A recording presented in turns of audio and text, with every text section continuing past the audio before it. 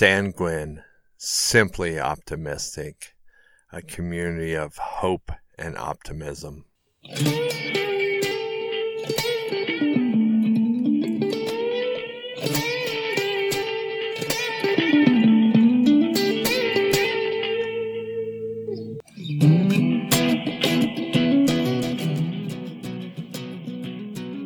Hey, welcome everyone. Oh my gosh, what a day it has been. It is the Saturday before Resurrection Day. Yeah, and I woke up actually even early not early, but late last night. I just started to get a killer headache to the point where this morning it was a full-on migraine. And it honestly, no COVID-19 here, but it is probably the sickest I've been in a long time. I had just such a bad migraine to the point where my stomach was sick, that my neck just felt like it could be snapped like 20 different ways by a chiropractor. That snap, crackle, pop when you're way out. Those of you that go to the chiropractor, it was just crazy. And so I am so glad this evening to be in a place where I can actually function at all. And I'm just going to had to pause it there for a second because I was coughing, and you guys don't think that I have COVID-19. Well, if you do,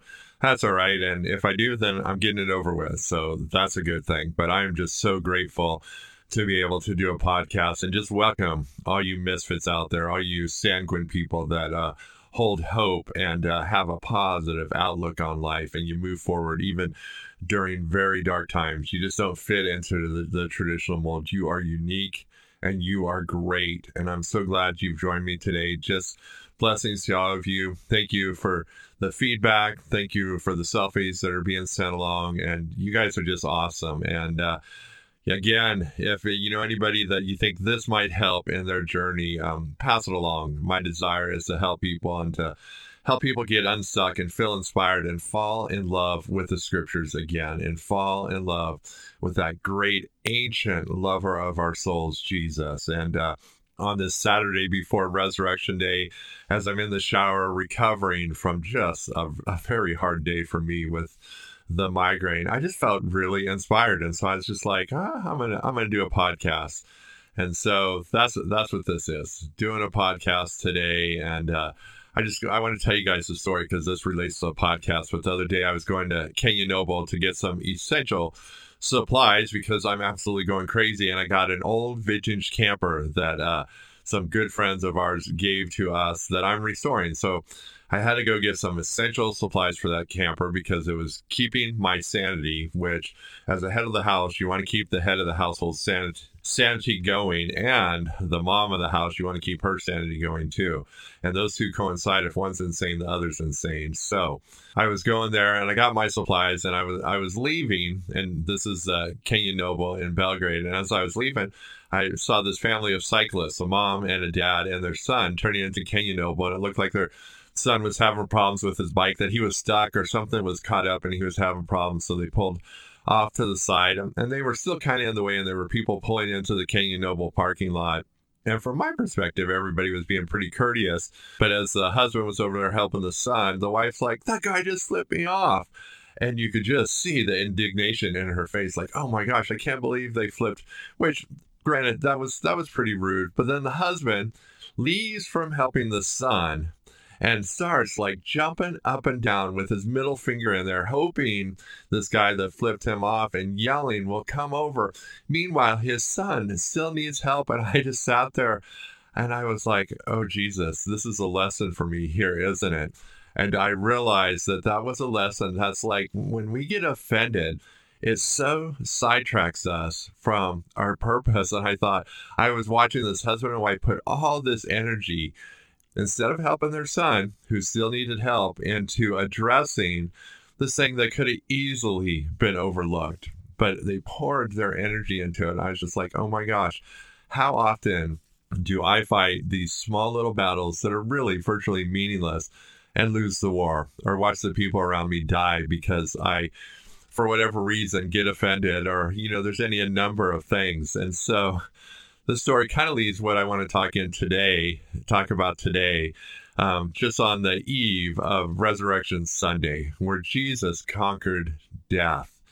And why the heck did he have to conquer death? I mean, what is, we call it Easter because it's the church, trying to overcome pagan holidays. And there's a whole history behind that. And you guys can look at that. But I call it resurrection because that's really what it's about. But when you think about Jesus and his death, and why did he die, and why did he have to die? Some good questions, and because he's God, can't he just change the rules? Can't he just make different rules? Why did he have to die? And what's this whole sin thing about anyway? And, what's the point of him raising from the dead? What does that actually mean? And, sometimes we celebrate holidays and we forget what they're actually about. And there's often some great insights that we can pull into this. But you guys remember, I've talked about in previous podcasts that God has to have a perfect standard because it's the only fair standard. Any other standard is subjective. And so for God, the only way to have a relationship and to actually enter into eternal life and be right with God, to be justified with God, is to be without sin. And human history has proved that that isn't possible. So in the Old Testament, God developed a system of sacrificing animals that would cover sin. It wouldn't necessarily take it away, but it would cover sin. And that, they had the lamb that was outside, or the scapegoat outside the city where they would tie sins onto, and the scapegoat would run away. And if you guys are like me, you're thinking, what if that scapegoat ran away and then he ended up coming back into camp? Wouldn't that be awful? The goat that was carrying all the sins. And I imagine somebody was in charge of that goat that had to carry all the sins. But there was a system of sacrifice, and it was only temporary, and that the animals had to be sacrificed, had to be, without blemish. But even then, they probably still weren't perfect, and it was only a temporary system. And that when Jesus came, the whole idea is that he became a human like us. And so he knew what it was like to be tempted with sin and to live in a human body and feel all the weaknesses that a human body has in regards to sin. But so he didn't sin. And so as a human, he became the perfect sacrifice. And so he was sacrificed on behalf of us. And so Jesus being the perfect sacrifice on behalf of us. And so it was to make a way so that our sins would be taken away as far as the east is from the west. And so God then rose from the dead to demonstrate that he has the power over life and death. So there was without question that our sins were forgiven and that we could live righteously with God. And so super exciting this coming Resurrection Day that we can remember that. But I want to focus on some interesting things just leading up to Jesus' actual death. And, I like to think of it as, because Jesus is, as he's revealed in Revelations, that he's a mighty warrior. But it seems like when he went to the cross that he was kind of a weakling. But I just want to give you some different perspective on what Jesus actually slayed, because Jesus just slayed some things and laid waste to some things that can totally help us right here and right now. And you're just like, well, what are those things that he slayed? Well, first of all, you think about it, Jesus showed incredible restraint. So here is the Son of God, that the soldiers come and get him, and Peter in his excitement wants to defend Jesus. And you guys, you got to keep this in mind. No way did Jesus ever need to be defended. He is the Almighty. We watched Thor Ragnarok. Jesus can have lightning from his fingers if he wants.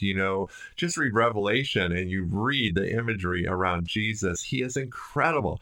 No way did he need to be defended. And so as they come and his friend betrays him by kissing him on the cheek, Jesus' incredible restraint and even his love for Judas at that time, Jesus just slayed the right to be right. And those of you that can relate to that without me giving any explanation, you know what I'm talking about. That thing within us that so desires, we know we're right and we have to prove that we're right. And so Jesus healed the ear of the soldier that Peter lopped off his ear. And then he went with them. And as he's accused, the incredible restraint that he shows, and, the accusations that are launched at him, and he did not respond. He had the right to respond. And something in it says, why didn't he respond? Why didn't he stand up for himself? And that, as he's whipped and he's flogged and he's screaming out in pain. And he, the Bible says he could have called when he was on the cross 10,000 angels at any point. He could have called the legions of heaven down to help him, to defend him. He could have defended himself. He doesn't even need the armies of heaven. He could have done that himself, but he didn't. And then, he goes to the cross and he's nailed on the cross and he suffers as he's suffocating. You guys, don't you think he could have breathed life into his body then? Don't you think he could have eased his own suffering? So you and I, when we suffer things, we truly are helpless because we don't have the resources right at hand. And if we had the resources right at hand, I think almost all of us, I can include myself for sure, would take those resources to end our suffering. And so Jesus, at any moment in time, had all the resources to end his suffering.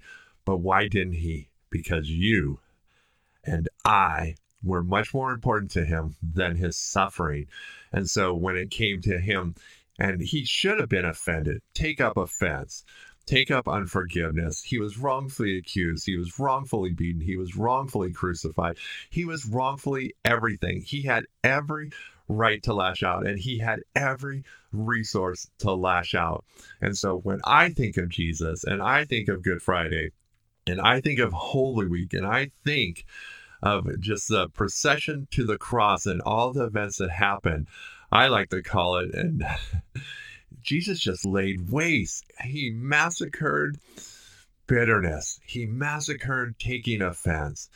He massacred unforgiveness. He exemplified and exalted gentleness and kindness. And so all on that day and those days leading up to it, there was a bloodbath of all the wrong foods of the Spirit. Those things that he could have easily taken up, that in our humanness, if we face similar circumstances, we would take it up. Like I started with that story about the couple that got offended. What happened? They ignored their son. Jesus focused on the cross and in you and I. And his love was so powerful and so determined that he would not let any of the tricks and the temptations and the mockery. How many of you like to be mocked out there? Raise your hand. No hand went up. If you like to be mocked, I don't know. You're a more special breed than any of the rest of us. Jesus took all that because it was more important.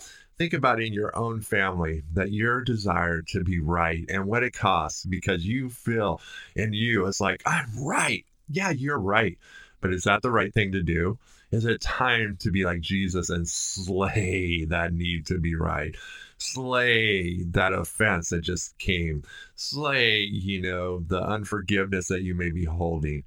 Jesus, on that Sunday, proved after he rose from the dead that all those things can be conquered and that life can bleed through in every area.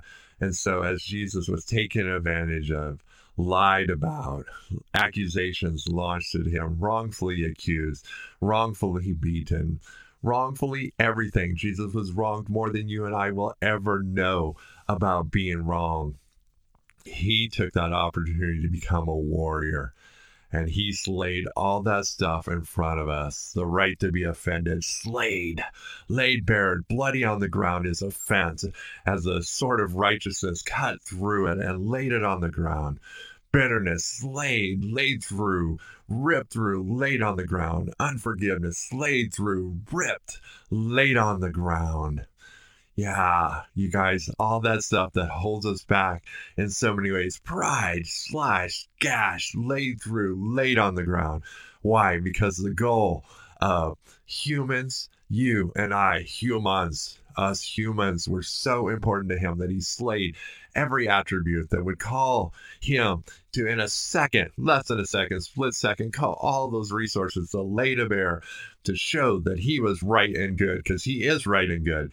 But what is he now? Savior. That's right. He is the right and good Savior. So if you ever think Jesus is anything less than a warrior, he fought a battle in a different realm, and he just laid to waste that those things, I don't know about you guys, that I deal with every day. The need to be right. The need is like when you catch somebody in a sin, the need to press them, to make them confess. Why? Because it's good for them? No, because it's good for me, because I knew it. I knew they did it. I knew they did it. They need to say and they may, but not with that kind of attitude. You know, that's the crappiest attitude in the world. If you're just like, I knew they did it, and I'm going to prove that I'm right. Anytime you have the word I or I'm, and you're all worked up, I'm just going to tell you, you're probably way the hell off. And your attitude is probably way the hell off. Sorry for that language, but I've just been there, done that. I want to save you the trouble of being there, done that. Living according to the fruits of the Spirit and allowing the slaying work of Jesus on those evil fruits of the Spirit to bear fruit in your life as you let go of offense, you let go of pride, you let go of the need to be right, to need to be exalted.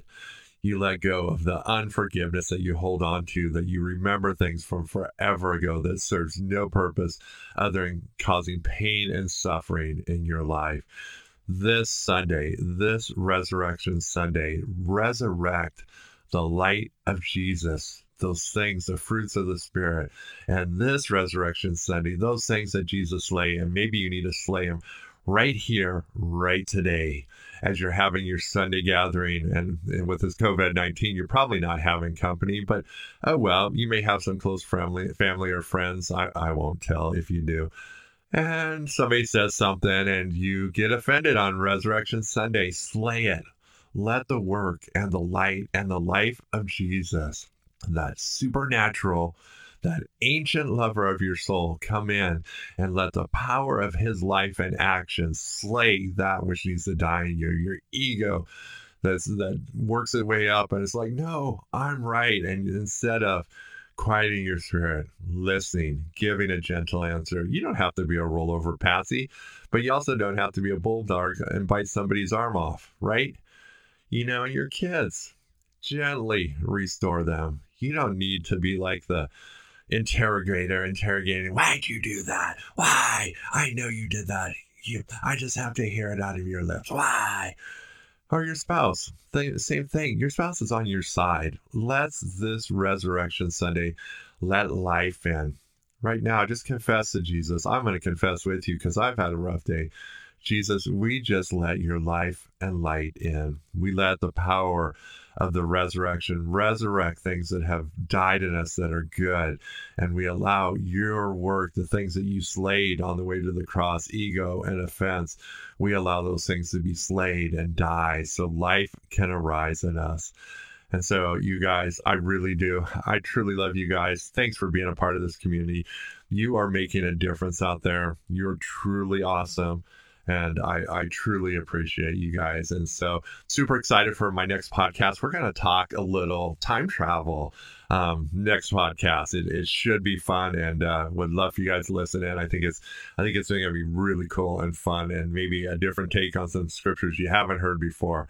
But have a fantastic Resurrection Sunday, and just let his life and light just permeate your body through and through.